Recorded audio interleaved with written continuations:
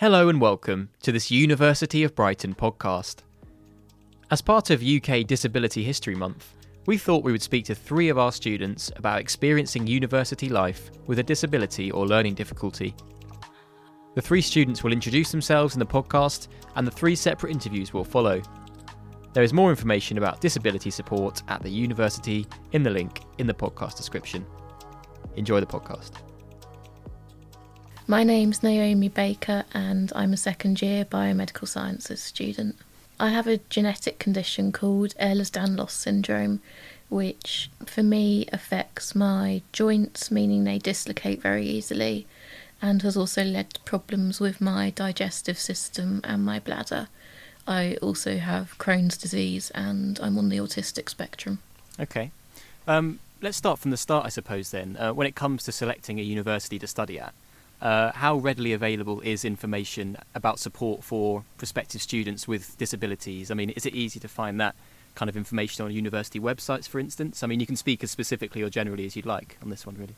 I mean, when I was applying to university, I emailed round a few universities and asked sort of what adaptations they'd be able to put in place to support me, what support there was. And Brighton was actually the only one that got back with specific support. Lots of the others just sent back a generic email telling me when open days were. So I came and met a member of the disability team at Brighton and had a look around with them. Okay. So did that kind of sway your decision then, do you think, or is there more to it than that? Part of what swayed my decision was if the course was accredited. That was quite important for me. But I also needed to know that the university would be able to support my access needs so I could get around the campus, access the course and participate in all the lab sessions. Okay. You kind of touched on it there already a little bit, and it's quite a broad question. But what do you think are some of the biggest challenges facing people with disabilities in higher education and at university, particularly navigating a campus and things like that you just mentioned? I think when it comes to navigating the campus, one of the biggest challenges I find is things like getting through doorways that are too narrow, because I'm a wheelchair user. Also when people park in front of drop curbs, so you then can't get off the pavement to go wherever you're going. And when lifts break down, that's quite a big one for me. If you were to kind of give one or a few tips to students and staff in order to help them support disabled students as much as possible, what do you think they would be? I think the main thing is it's important to feel able to ask someone if you're not sure how you can help them or if they need help. Okay. I've had experiences in the past where people have assumed I've needed help and actually that's made it a lot more difficult to do something. Yeah. So it's just finding out about that person and what help they want. Somebody else mentioned that idea that sometimes people ask or assume that you want help when you don't. That must be slightly irritating.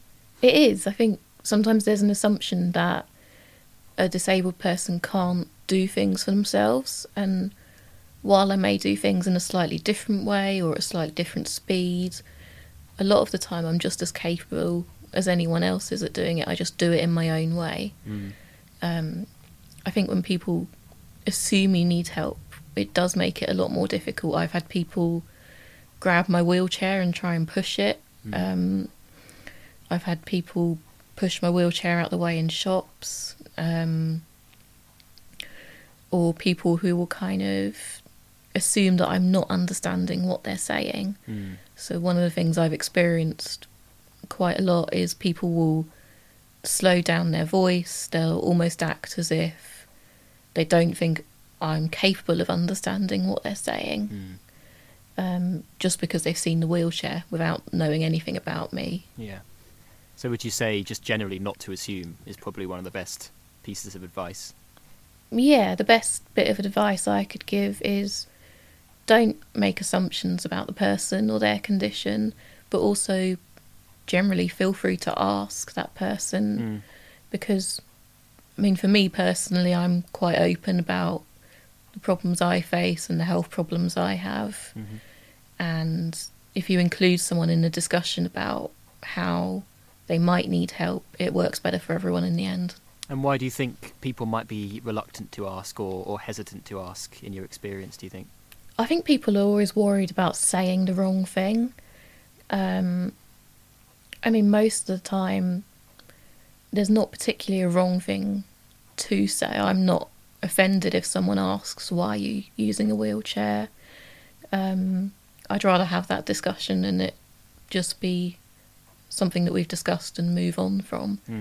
But I think it's funny because Brighton is such an accepting area in general, but awareness and acceptance around disability is still an area that needs work. Yeah, I was going to ask that. I mean, what education, general education, would you like, I suppose, to increase awareness about disabled people and disabilities? Do you think there should be more of that, whether that's in university or wider society? I think it's just a general awareness that is needed, that first of all, that not all disabilities are visible, even though, I use a wheelchair, so mine is fairly visible. You could also have people with Crohn's disease or autism or any number of things where it's not obvious that they might face extra challenges. But I think it's also about enabling people to feel that they can ask questions. I've never met someone with a disability who isn't happy to answer questions and to help educate people. Okay. And you mentioned some of the support that you'd had before you were actually a student here earlier. What support do you access now? So since I've been at university, I've had regular contact with the disability and dyslexia team. I've got an autism mentor through the Disabled Students Allowance. Okay. And I see them once a week, once every 2 weeks. I see the SSGT for the school I'm in quite regularly. And I also have contacts with the estates team to talk about sort of physical access and how that can be improved on the campus. Okay. And what advice would you give, say, to a student with a disability that was about to enrol at university? Would it be to get in touch with those people you just mentioned? Yeah, it would be to get in touch with the disability and dyslexia team, be open about your needs, what's going to help you, what's not going to help you, what you're worried about. Because there's lots of support out there, but if you're not open with them from the start, then it's much harder to access that support. And is that support something that you had to go looking for, or was it quite readily available when you came here, I suppose?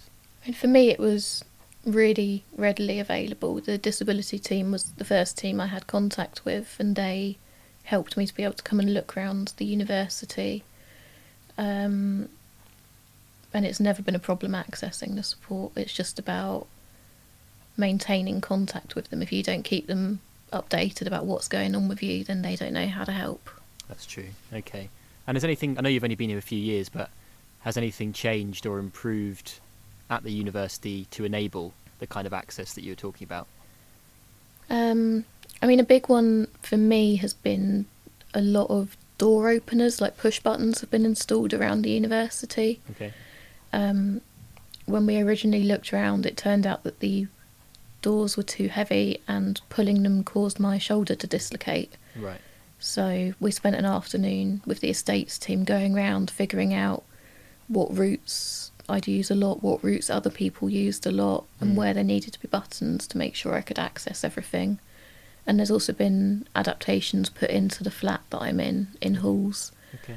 so that I can get in there easily and maintain my independence as much as possible. And yeah, you obviously working quite closely with the estates team then. Is that something you wanted to do to help other students with disabilities as well, or was it more the case that you needed to navigate your own way around and that's just kind of a good side effect of it, I suppose?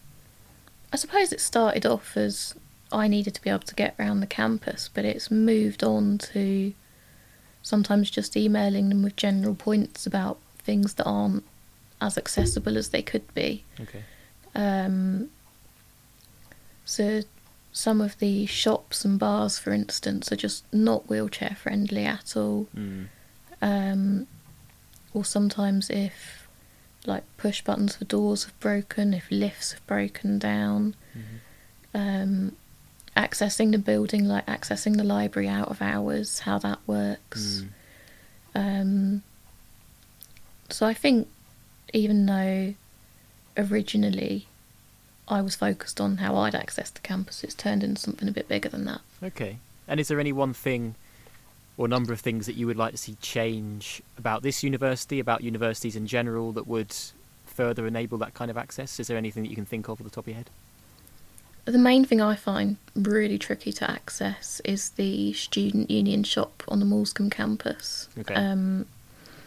It's very narrow, so if they're unpacking boxes or anything, it's inaccessible for a wheelchair user. But it's also narrow enough that if you stop, it's very difficult for anybody else to get past. Okay. And that's quite difficult. And are there any specific obstacles, I suppose, relating to your course in particular? Because obviously I've spoken to a few people on different courses, and some of them are postgraduate students as well. But presumably you're working in labs quite a lot. Is there anything particularly challenging about that, or any adjustments that have been made in the lab? The main challenge we found in the lab sessions last year was that I couldn't see the microscopes. Right. So I couldn't record test results because I couldn't see what was going on. So we've got a new microscope that connects to my iPad, which has been great because it means I can see exactly what's going on. And I'm not reliant on other people describing to me what's under the microscope.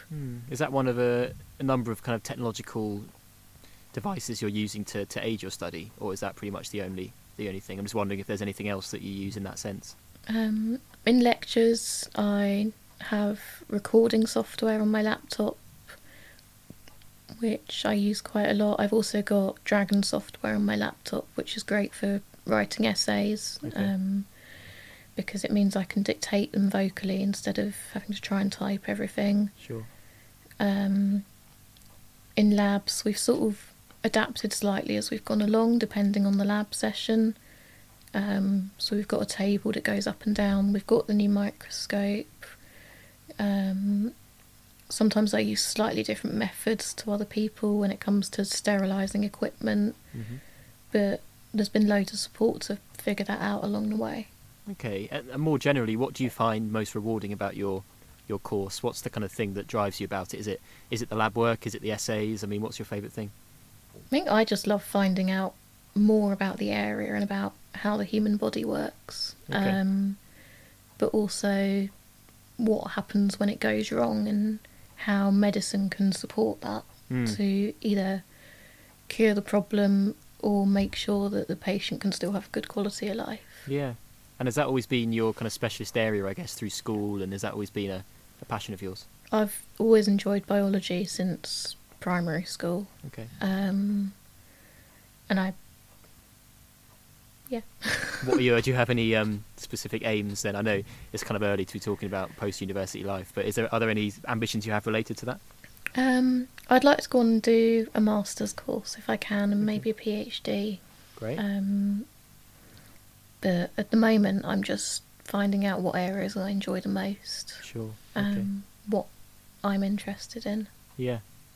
Brilliant. And is there anything else that you'd like to add about anything really, about any access issues, about studies, or anything you can think of?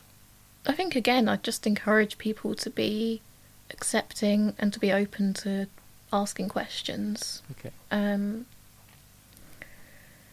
think sometimes people see the wheelchair rather than the person who's using the wheelchair, and that can be quite difficult. I think the thing to remember is that even if someone is disabled, they're still a person. They're still they've still got a whole life around them, likes, dislikes, favourite Netflix series. It's, we're the same as everyone else in that respect. My name's Esther Ayola, and I'm studying a PhD in social policy, and I'm in second year. It's kind of complex, so I have quite a few conditions, and I'm also kind of under medical scrutiny for more diagnoses. My main condition is ADHD, which is attention deficit hyperactivity disorder. And I also have chronic fatigue syndrome, which kind of coincides with that. And to be honest, those are two conditions that shouldn't be together, because one means my brain is constantly going, and then the other means that I'm constantly tired. So yeah, those are the main conditions. And when it comes to selecting a university to study at, I suppose, what resources did you find were kind of available readily? So, you know, can you find information on university websites, for example, about disability support, or could there be more done in that field, do you think? I think there definitely could be more done. When looking in terms of disability, I didn't think so much about disability support. I think it kind of hit me after I'd gained admission, because that was when I realised, okay, I'm actually going to be going to this university and I need to actually figure out how I'm going to work through the next 3 years. On the website, there were a few things there that kind of talk about what the university does in terms of supporting its students that do have disabilities. But it isn't necessarily kind of clear. I think one of the problems of having ADHD is you can read something 1,000 times and still not understand it, because your brain is just jumping around all the time. So in terms of kind of actually reading what was on the website and thinking, okay, well, how does this apply to me? Because in my mind, I don't have a disability per se, I suppose, and I'm not dyslexic. So when you see disability and dyslexia, it's kind of like, okay, does this apply to me or does it not? Yeah, so it's quite confusing, I think.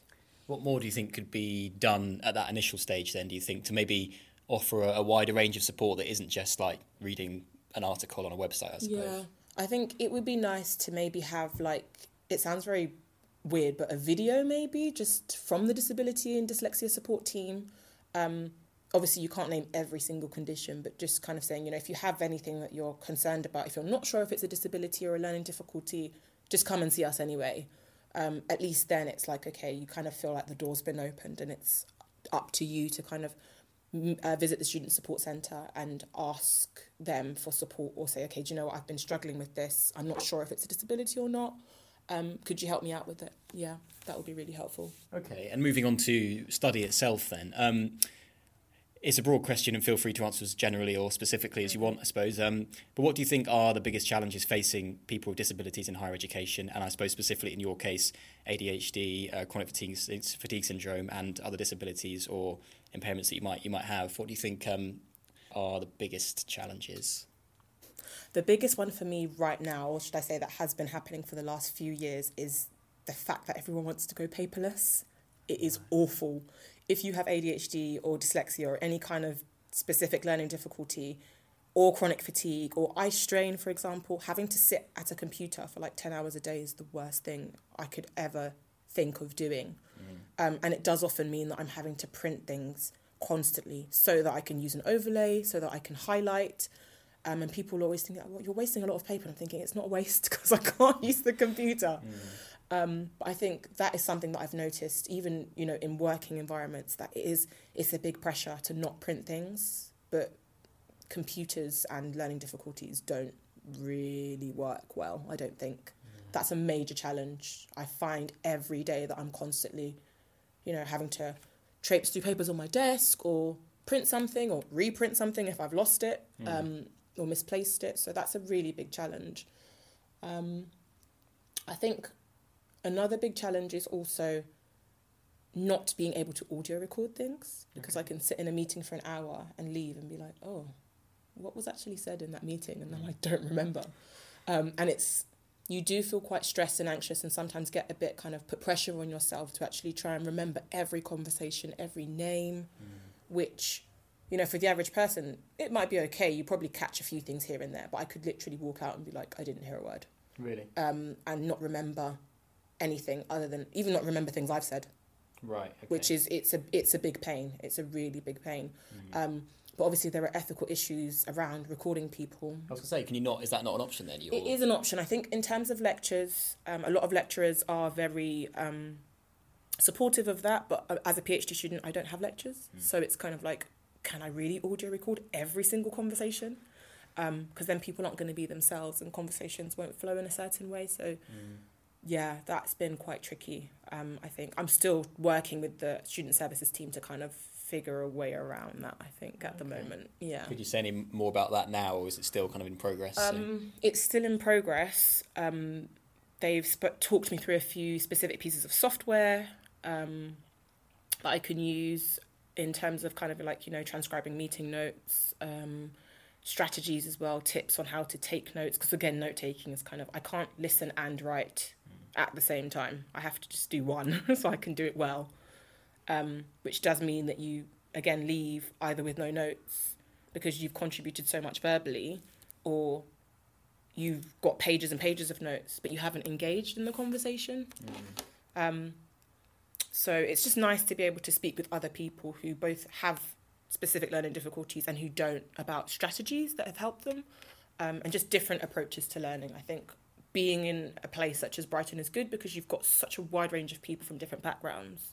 And I often get tips from other PhDs or supervisors and people that aren't even my supervisors, actually, just staff in my school, about ways that I can kind of make things a little bit easier for myself.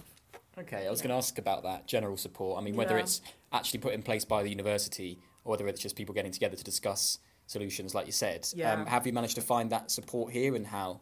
Yes, I have been able to find that support, but it's more to do with the fact that my school is very supportive and everybody is very communicative, everybody's very open.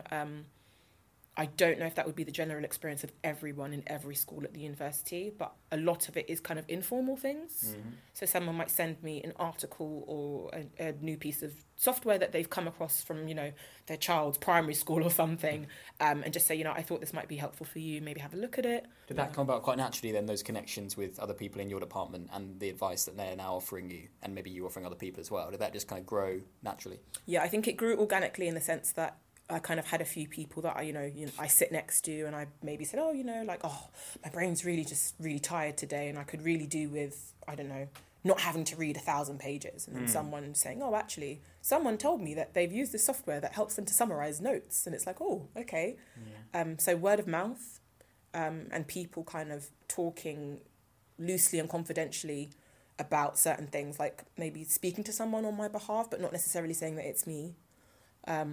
So kind of keeping that relationship quite close, but also being open. So I'm okay for people to kind of speak on my behalf if they know someone who might have some strategies that would be helpful, or maybe talk about my the conditions that I have. I'm really happy for that to happen. But yeah, it's just kind of snowballed, I suppose. Yeah.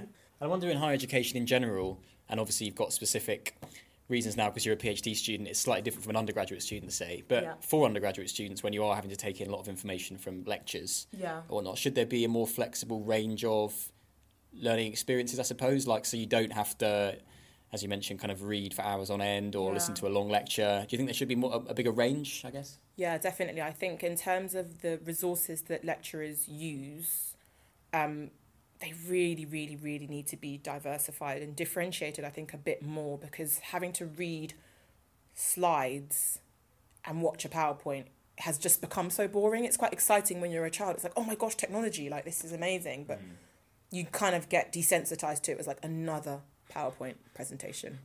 Like even when you have meetings, conferences, like it's like, a PowerPoint. It's like, another PowerPoint.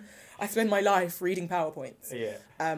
So when people do things that are interactive, that are dynamic, for example, on your reading list, put an audiobook in there. I don't have to read every single book from cover to cover to know what the topic is about, or maybe put a podcast in, or put a blog in, something that's not a PowerPoint or a textbook. A range, I suppose. Having a range of things, definitely, that are not always written, because sometimes I think if you do have a condition that makes reading quite daunting, even someone saying, here is a textbook in the library, go and take it out, I won't even look at how big the textbook is. I'll be like, I don't want to do that because I just don't.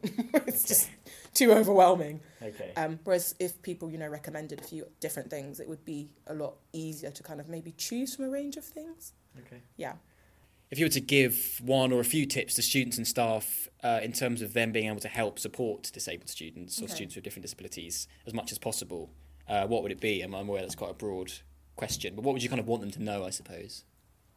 I think my key tip is always, as much as you can, try not to think from your own perspective, which sounds really ironic because as a human, you just kind of go through life doing what you know how to do, but it doesn't help other people. So, for example, considering that there might be people in the room who, you know, just can't tolerate loud noises or flashing lights, or, you know, font that's too small or, you know, too tightly packed together. I think just being considerate of those things as you're developing resources is very, very helpful. So not having slides that are completely text dense with no images, because actually, normally I would focus on the image as opposed to the writing. If the image is not going to tell me what you're saying, then I'm probably not going to understand the writing. So just being mindful of the fact that people are basically neurodiverse, I suppose, that's if the word. And also proofreading, getting other people to proofread your work to make sure that it's readable, not just to yourself. Okay. Yeah. And I mean, what you might have mentioned a few of these things already, but what one thing or number of things would you change or introduce to make the university or universities generally more accessible?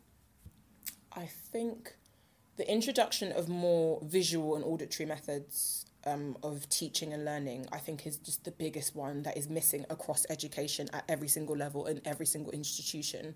I mean, the idea that, you know, reading a textbook is the only way to learn and pass a test is such a horrible idea, because for a lot of people it just means that they're not going to do well. And if you struggle to read from, you know, primary and secondary school, you're going to be lost for the rest of your academic career or, you know, professional career as well. So I think having a range of methods, having more diverse methods, having more videos, having more audiobooks, having more podcasts, having more discussions and debates, or, you know, things like that. I think that is something that's definitely missing, specifically from higher education, where I feel like it's very content-based. So maybe the effort to engage is not as much. It's like, we need to get through this content. So, yeah, that's quite a big thing, I think.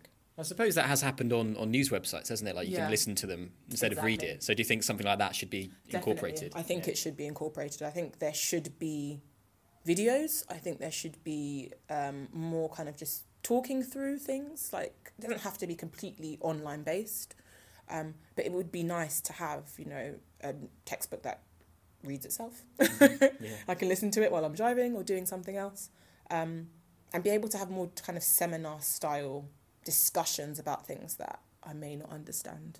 So there's a chance to say you don't understand something, as opposed to maybe a lecture where it's all going towards you. Exactly. So a lecture's kind of like I'm being spoken at, like being lectured outside of the university context is not a good thing. If someone says, I'm going to give you a lecture, it's like, oh God, I'd rather you didn't. So I think even in university, it kind of just gives you that kind of dread. It's like, oh, a lecture. Oh, another lecture. I think conversations, encouraging peer learning as well. A lot of the things I've learnt since I've been at Brighton, I've learnt from other PhD students. It's like, wow, I'm doing a PhD and I actually didn't know what this word meant. But just having that non-judgmental kind of peer learning environment where someone can actually just ask questions, I think that's really, really useful. I learn really well that way personally. In my school, I suppose the setup that's kind of been orchestrated from the doctoral college and the supervisors in our school is that we're all together. So all the PhDs in our department have an open plan office. So people can just like shout questions over their computer and be like, oh, I've just seen this article, like, what does it mean? And someone else will say, shout back a definition or an explanation. It's like having that open space to kind of be like, I'm going to pop my head above my computer and just ask somebody a question that I don't know the answer to is so, so helpful, so helpful. But I'm aware that other PhDs and other students don't have that. And I think that's what's missing for a lot of students here. Yeah, I was going to say, I mean, that sounds like a good antidote to the potential isolation you might have doing a PhD. So that helps with that. Definitely. I don't think I've ever kind of felt like really lonely since I started my PhD, which is interesting because I expected to feel lonely because of what other people told me. But it's like I came and snap bang, I had a desk with my name on it that was in the middle of a room with, 15 other PhDs. And then we socialise, we have lunch together, and we kind of arrange meetings and peer learning groups, reading groups. So I think we've kind of developed that, but that's been facilitated by our supervisors and the school and the environment around us. They've encouraged us to do that. I see, okay. And you mentioned earlier that you had done a bit of teaching yourself in some schools in London. Yeah. What about, how does that tie in then with ADHD and chronic fatigue syndrome? I mean, do you have to put certain mechanisms in place to help yourself there, or have you found it's not quite as much of an issue in that context, or I'm just wondering how that works with that? I think having ADHD is a good thing in the sense that I work really well with children, maybe because my mind's all over the place all the time, and that's very childlike, but I don't know. I think it has meant that my students engage really well with my materials because they're written for people like me, I suppose, in the sense that there's not loads of text, there's loads of pictures, there's loads of emojis if you don't understand the text. That a confused emoji means, you're going to have to think about this, actually. So having things like that where they can kind of draw on pictures and symbols they're used to, so things that they maybe see on social media and things like that, I think it's helped them to kind of recognise, okay, nerd emoji means I need to be serious and I need to actually read this properly. So you use them consciously? Yeah, so I use them consciously, right. And they know, okay, like, the writing hand emoji means we're going to have to do some work. Right. Or the microphone emoji means I'm going to have to speak. So I think just using simple tools like that, it really does engage them because they know what's coming next. And it helps them to kind of break down the lesson into chunks so they don't feel like it's just going to be, I'm talking at them constantly, which I think for me personally, I don't work well that way. And I've noticed that a lot of my students are quite grateful for that because they also don't work well that way. So I think just trying to bring a bit more of a change into the classroom context, I think they're really appreciative of it. And would you like to see more education around awareness of disabilities in general at universities? So whether that's implemented into course introductions or something like that, is that something that you think would be a positive step? Yeah, definitely. And I think even the word disability, I feel like everyone just needs a bit more re-education about what the word disability means, because I think it's very focused on kind of like a specific look of a person, i.e. if they have a walking stick or if they have a cane or if they have a wheelchair, it's like this person is disabled. And, you know, if they don't have any of that, then it's like you don't look disabled, but it's like, what does looking disabled mean? So I think just re-education for not just staff, but also students to be a bit more aware and sensitive of other students in the room, because sometimes you can say something and be like, oh, anyone who doesn't understand this is stupid. It's literally like, I've read this for the 50th time and I still don't understand it, and you're indirecting me in the room. So just helping people to be a bit more aware and sensitive of certain things, and to encourage peer learning. I know I keep saying that, but So by peer learning, you just mean amongst fellow students and to encourage them to, you know, set up study groups, to share notes. So one thing that I think I did in a secondary school was we had a Google Doc that everybody had access to and everybody put notes into, and it just had loads and loads and loads, and some of the things were repeated, but it just meant that if you didn't catch something in a certain way, someone else could break it down for you. And sometimes as a teacher or as a lecturer, you kind of forget how your mind worked 10, 20, 30 years ago. So the way you're delivering a certain message, your students might not understand it. So it's nice to be able to have peer learning, because someone could explain something to you once and you'd get it, and someone else might explain it 50 times and you'll be like, I don't follow. Yes, that's true. And finally, I suppose, what advice would you give to a prospective student who has no experience of higher education at all? And again, it's a broad church, but is coming into higher education with a disability or a condition. What do you think you would say to that person? I would say it's hard, but don't be fearful. Don't be anxious to talk to people about it, or to ask for help if you need it, or to decline help if you don't need it, because I think sometimes people just assume that if you have a certain condition, you're going to be a certain way, and you're going to need certain things, when actually that's not true. So I think it works both ways, you know, of declining and requesting support. And also educating people, because sometimes, you know, people might be like, ADHD, what's that? But they won't say it. So it's kind of like, you might be the first person that they've met that is in university and has ADHD. I think since I've been here, as I've said it, people are like, oh, me too. And I'm like, oh, there's more of us. So you don't feel as alone. But I think before, when I didn't feel as comfortable to kind of share that with people, I didn't meet anybody that had ADHD. Or maybe I did, but they didn't tell me. So I think just don't be fearful, you know, try and get as much support from different avenues as possible, and just do what works well for you, I think, and share that if you found things that work. Yeah. And is there anything else you'd like to add about anything we've discussed or more?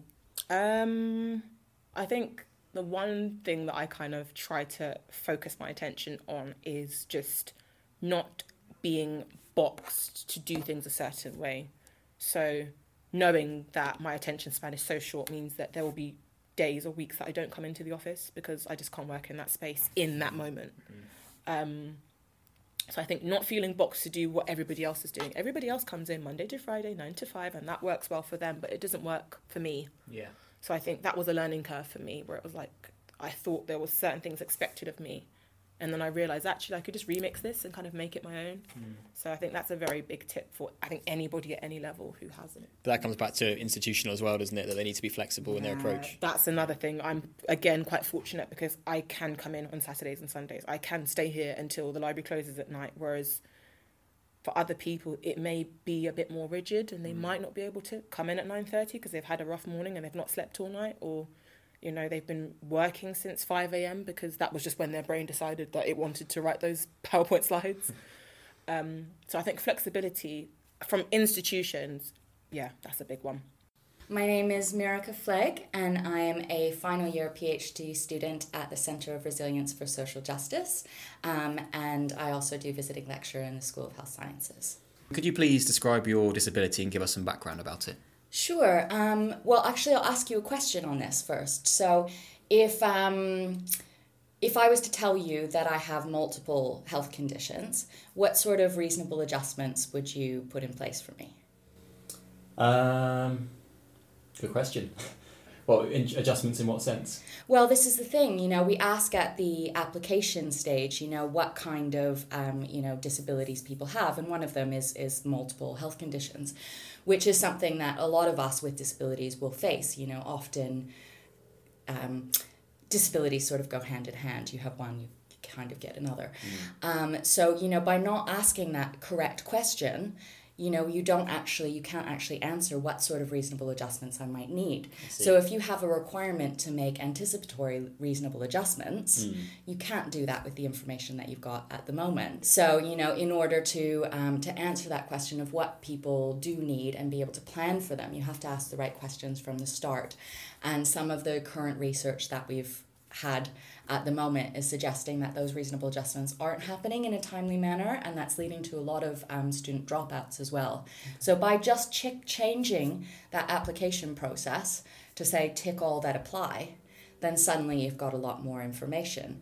So if I was to tell you, you know, I have physical challenges and sensory challenges, you'd have a much better understanding about what kind of supports that I might need. So you think that initial kind of questionnaire or survey is too limited? It's definitely too limited. And I think a lot of the research, what it says is that when you ask staff what kind of changes need to be made with disabilities, I'll put some references in the transcript. It will say things like, oh, you need a lot more one-on-one time and all this sort of information to get that extra information that you need of how you're going to support students. But you can actually change that very simply. So if you were to change that on, the application form, then suddenly you can make a more equitable and fair interview process because if someone has a physical disability, you might make sure that you organize the interview room in a place that's wheelchair accessible, etc., etc. So you can make a more equitable interview process, but you can also start to make those plans ahead of time before students come. So, room bookings can be made around those things when you're booking rooms for everyone else rather than having to then do reasonable adjustments. So really, I think staff are making a lot more work for themselves than they need to make, and it's forcing students to come out with specific, this is my disability, it affects this, and this, and this, which we know at a wider level there is quite a bit of stigma and there is quite a bit of challenges that people face as far as discrimination. That's why we have these laws put in place, because they're needed. So by changing tiny little practices, we can actually do a lot more to support students without actually costing any more as well. And you hope that your research will go some way towards achieving that, I suppose? I hope so, and for me it's not necessarily just about research. Like, I've definitely done research as far as supporting myself and doing small projects on this, but the most important thing to me is about talking about it and, making changes now so that other students, other staff have an opportunity to be successful, not only in higher education, but be successful also in their careers. We know that, if you have a disability, you're much less likely to be employed for various different reasons. One of the things that brought me to higher education is, with physical disabilities, there's a lot of jobs I can't physically do. So, I was very inspired by some disabled leaders that were working in higher academia or higher education at the time, to say, you know, well, actually, if my brain's great, then it doesn't matter as much if my body's always useful. So there's an opportunity, which might be one of the reasons why we have more people with disabilities in higher education than we do in some other occupations. I was going to ask about that actually. When it comes to selecting a university to study or work at, how readily available is information about support for prospective students or employees with disabilities? Is it easy to find that kind of information on, you know, university websites, for instance, or? I think to a certain extent it is quite easy to find that kind of information, but it doesn't necessarily do what it says it's going to do on the tin, you know? So you can think that there are certain things that might happen, and also as well, we have the interviews for most you know, jobs or anything that happen around the June sort of time period, May sort of time period for any sort of scholarships or postgraduate studies or any those kinds of education opportunities. That's when you hold the interviews. But generally changes at an institutional level, such as like room space, organizational working practices, those things tend to change around the start of the academic year. So the things that you think might be in place when you apply might be completely different by the time you start university. So, you know, there's got to be those sorts of communications, especially when you have had an interview and you have explained things and things might have changed since. So there's kind of a lag there in between the promise of action and action, I suppose. Exactly, and that comes down a lot to these things such as, you know, anticipatory reasonable adjustments. We know it's a legal requirement to do, but if you're not asking the right questions, then you can't actually feasibly do it. Okay. Great. I mean, this is quite a broad question, and feel free to answer as generally or specifically as you want, obviously. But what do you think are the biggest potential challenges facing people with disabilities in higher education? And obviously, it's a broad church, as you've discussed already. It is a broad church, and I've talked about, you know, the application phase and the interview phase at this point. But, you know, once you actually get to university, we're the, you know, world leaders in higher education is the world leaders in evidence-based science, right? Evidence-based practice, all these sorts of things. Except for the fact when you look at surveys that we're giving to students, such as NSS scores, or if we're looking at things like that we give to staff, such as Athena Swan surveys, etc., they're not universally accessible. So they're not available in Braille, they're not available in print copies, you can't do them over the phone, you can't get actual assistance in order to do them. So we're actually excluding a large number of people with disabilities from being able to give information that would actually change practices to make things more helpful for us. So I think the biggest challenge that students with disabilities have and staff with disabilities have is there's a limited lack of channels that we can communicate things when there are challenges, and that we can give good practice recommendations without necessarily always having to come forward and saying, I've got a disability, this is affecting me here, this might also affect other people, could we make a change? Where then people look at it as, oh, well, that's just something that you need. Where in reality, you know, it affects tons of people. Like in a higher education context, we know, and neuroscience and pretty much every discipline on the planet has told us, that in order to have proper learning, you need to have sensory information processing. You know, we're in the business of learning sensory information processing. Now, that is actually one of the things that cross-cuts a number of disabilities. So if you were looking, I mean, I could give you a ridiculously long list, from like mental health disorders to neurological conditions, all these different things sort of cross-cut where sensory processing might be impacted. So because of that, we're actually limiting a large number of students with disabilities from being able to contribute. And we're treating them all as different when actually within a learning environment, a lot of us have a lot of similarities. And you think that contributes towards the dropout rates that you were discussing earlier, that they don't feel communicated to or with, I suppose? They don't feel communicated to. Learning is not developed with them in mind, because, I mean, I've been in higher education since 2012, and, you know, it's never been accessible for me in all that time. And, you know, we know that the numbers of students and staff within higher education are growing, although, you know, recent reports have said we've lost a large number of them due to dropouts and retirements and organizational pressures and all those sorts of things as well. But we could make a much simpler change by starting to adopt things like universal design principles. Okay. Can you touch on that a bit more? Universal design principles. Universal design principles. Universal design what does that entail? Well, actually, I would say that, the University of Brighton, within our strategic plan with equality and diversity, is that we actually touch on universal design principles, but we only do that in terms of assessment. So the concept of universal design is one thing. It's kind of an overarching philosophy. In the UK, you might consider it inclusive design. Europe, the idea was design for all, and these ideas were all springing up. Universal design was more an American concept, so these were all springing up at the same time. But what's made the term that's been used within the UN Charter for the Rights of People with Disabilities is universal design, and the UK actually hasn't ratified that. Now that creates exceptional challenges for any organizational institution, because suddenly you're having to think about how do you get students and staff to your location, all of these sorts of things, where if universal design was ratified more fully, things like access by transport would be the responsibility of public transport. Things like access as far as buildings would be the responsibility of architects. So, we are quite limited because we haven't ratified all aspects of that convention.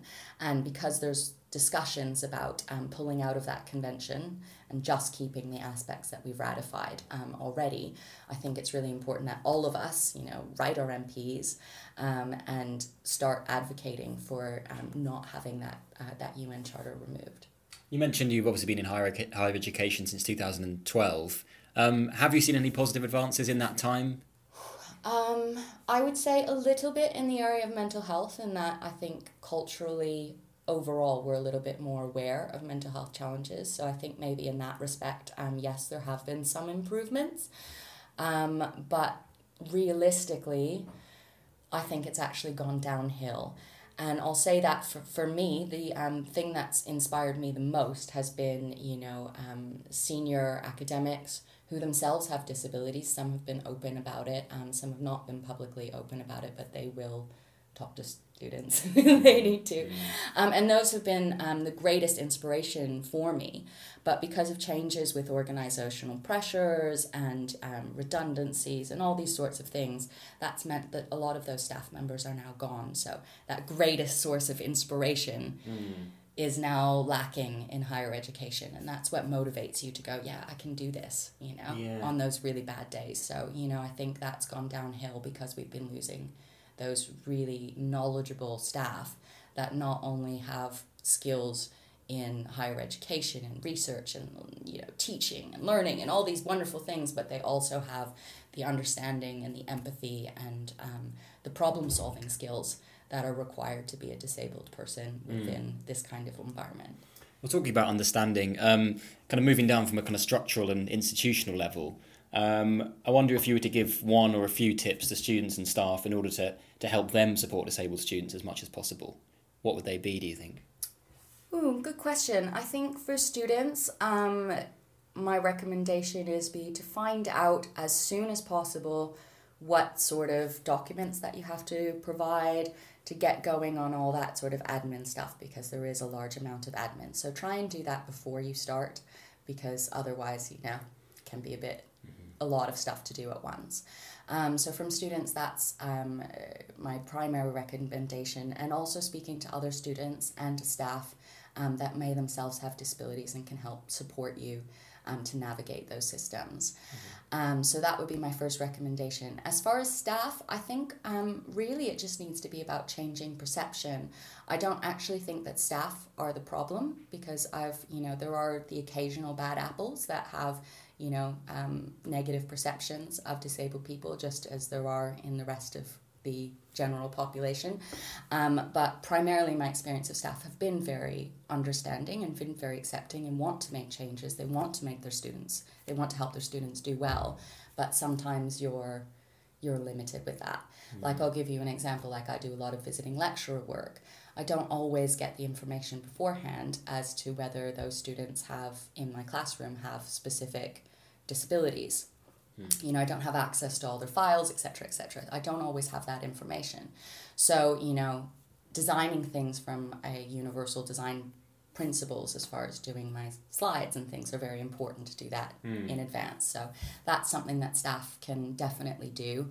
And that's difficult, and that also comes down to an organizational thing as well, because if you look at operating platforms that we use, PowerPoint, you know, operating systems, those aren't really designed with universal design principles in mind, which, you know, we talk about the cost of disabilities. That's a huge money-making income stream that we could do as higher education academies, and we could do easily because we actually have access to those participants. We're always talking about widening participation and how difficult it is to reach people with disabilities. We have students with disabilities, we have staff with disabilities within our four walls, you know, that we could actually conduct that kind of research where other organizations might be really challenged to do that. So we have an opportunity to really bring in a large number of income streams in order to support those things. And that would support staff because, you know, if you're not having to think, okay, how do I design this template with the right font, with the right background, with the right color scheme, because it's already there, then, you know, Bob's your uncle. So you think, obviously it would have to be organisational, but you think it should be mandatory for lecturers to know about the disabilities that the students in their classes have then? Oh yeah, definitely. I think that's absolutely mandatory, because how can you support people without that? And you don't necessarily need, sometimes you might need to know exactly which student has what disability, but if you know that, you know, there's someone in your class that has challenges with hearing, then you'd make sure you face the front when you're speaking so that they can read lips. Yeah. You know, and these are things that are helpful for all students, not just students with disabilities. I also think it should be mandatory that lecture slides be up a week in advance so that people that do need to then adjust those slides so that they're accessible to them or use accessibility software can actually review the information before they come to class so they can participate fully. Okay. You mentioned support there between staff and students, between students and other students. What support have you accessed at the university, if you have accessed any? And that might be something that's been set up by the university or something that's been set up amongst staff or amongst students.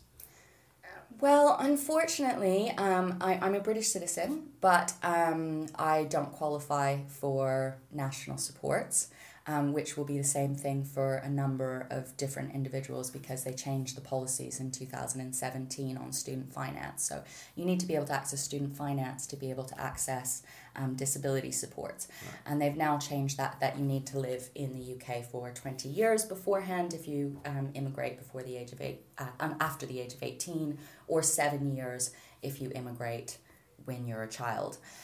So because they've changed those things, and I'm sure it has to do with the changes with the EU and, you know, the hostile environment for immigrations and all these sorts of things, but it means that actually there's a number of people that can't access those national support systems. So while I've had access to, you know, limited amount of support that's offered in-house at the university, there's really not that much support that's accessible.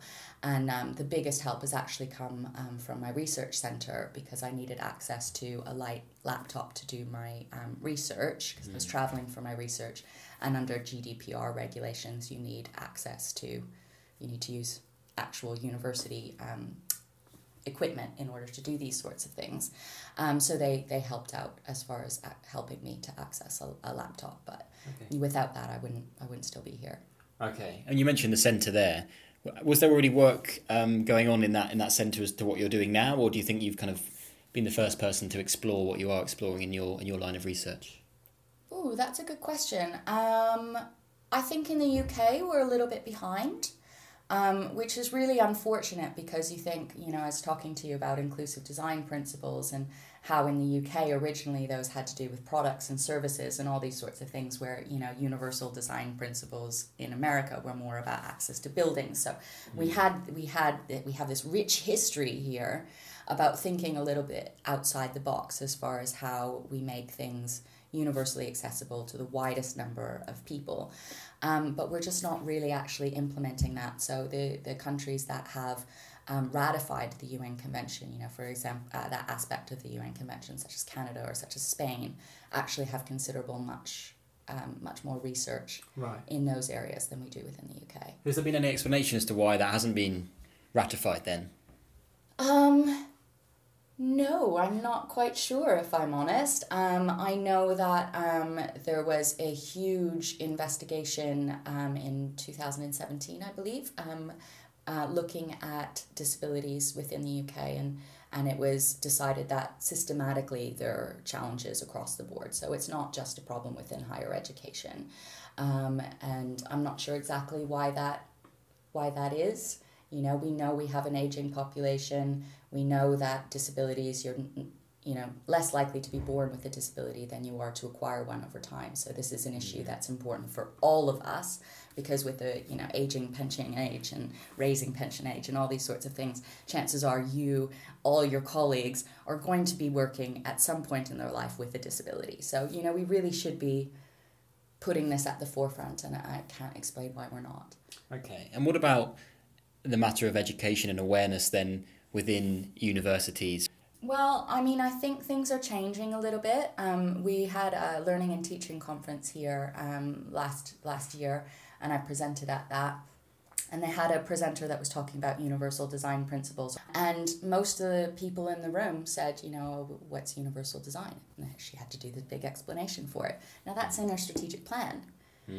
And I think the university has responded now by increasing inclusive design training to staff, because I know a number of colleagues that have recently gone on new courses. So I think they're making changes in that respect.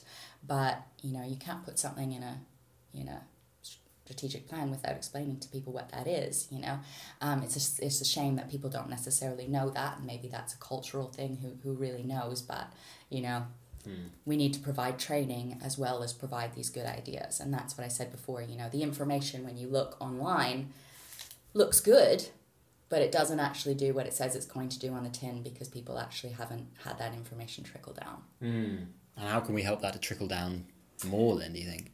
Definitely staff training, definitely advocating on a wider level as well, because as I said, these responsibilities shouldn't necessarily fall just on staff, which research suggests that actually reasonable adjustments and the responsibility to make them falls primarily on staff and students.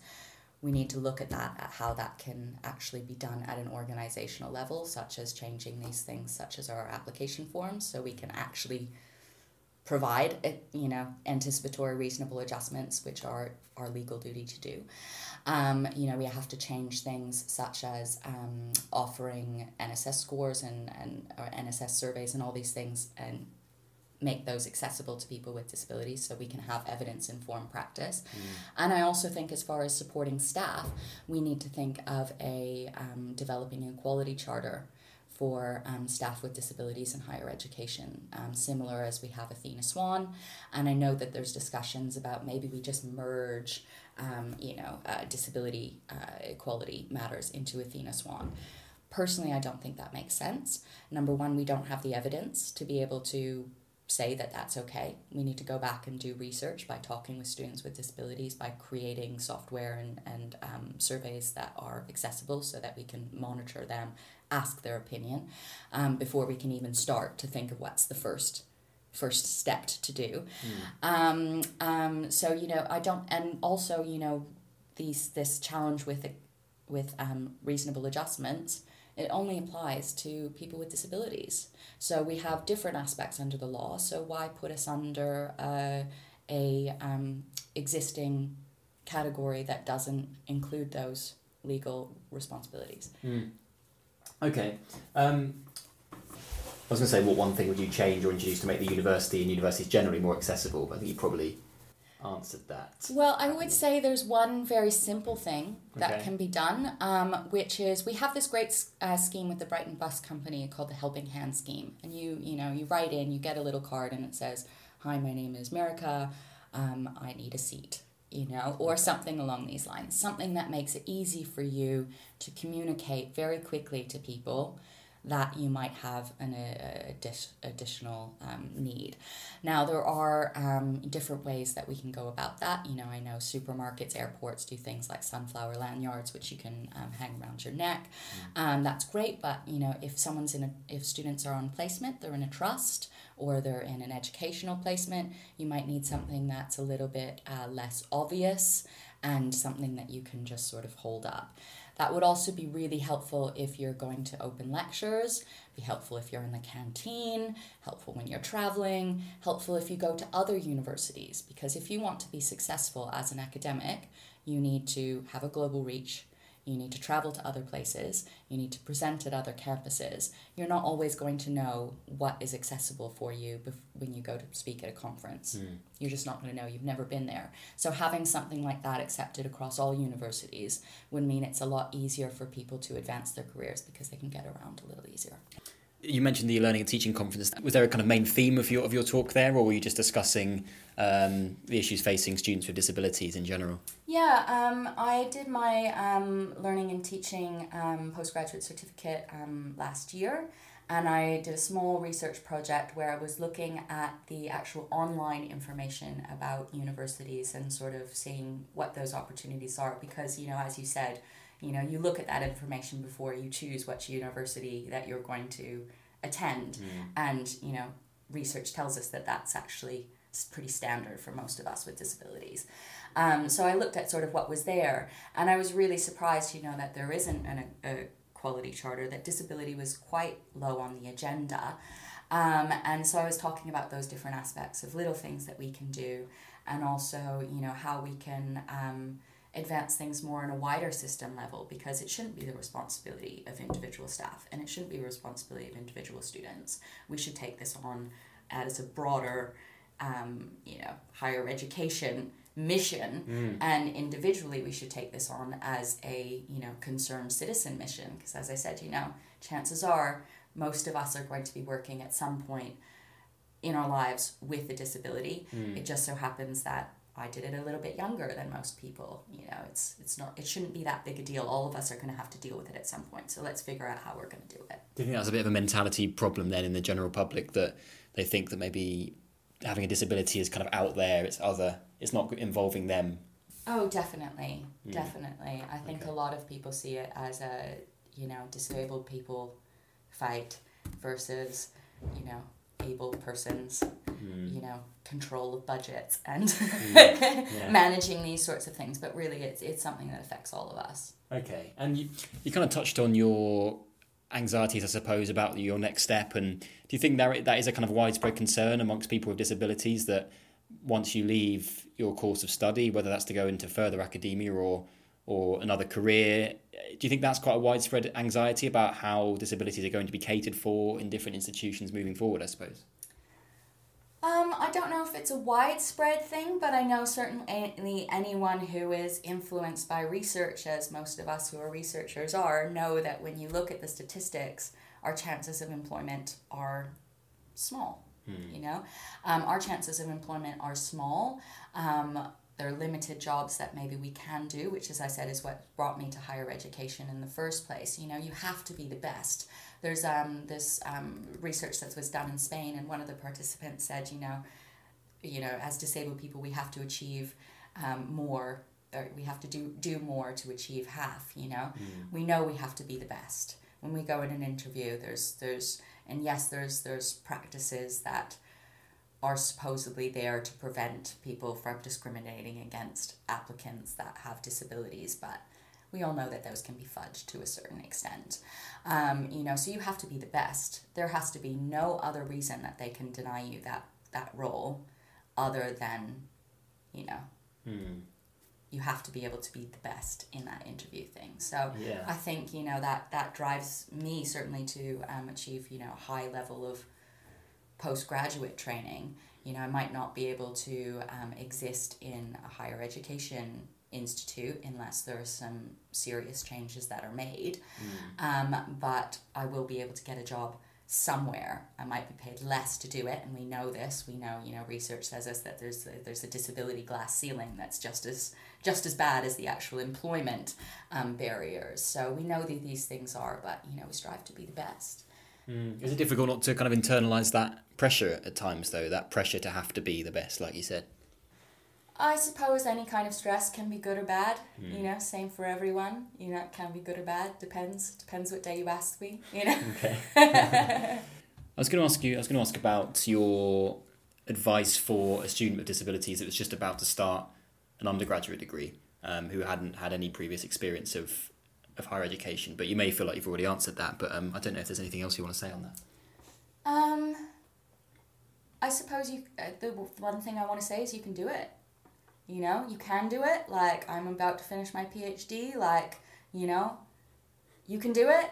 You can do it. Just, you know, it's going to be hard. It's going to be stressful. You might need to change some of your life around. You might not be able to go out and do the university experience of going out with your friends and doing all those things the same way that other students might also have those opportunities to do if you're having to pace yourself and manage your energy levels. But you can do it. You can get this. Once it's done, you can do all the other stuff that you want to do, so just keep going. Many thanks to Naomi, Esther and Mirika for their time, and join us next Friday for another University of Brighton podcast. See you next time.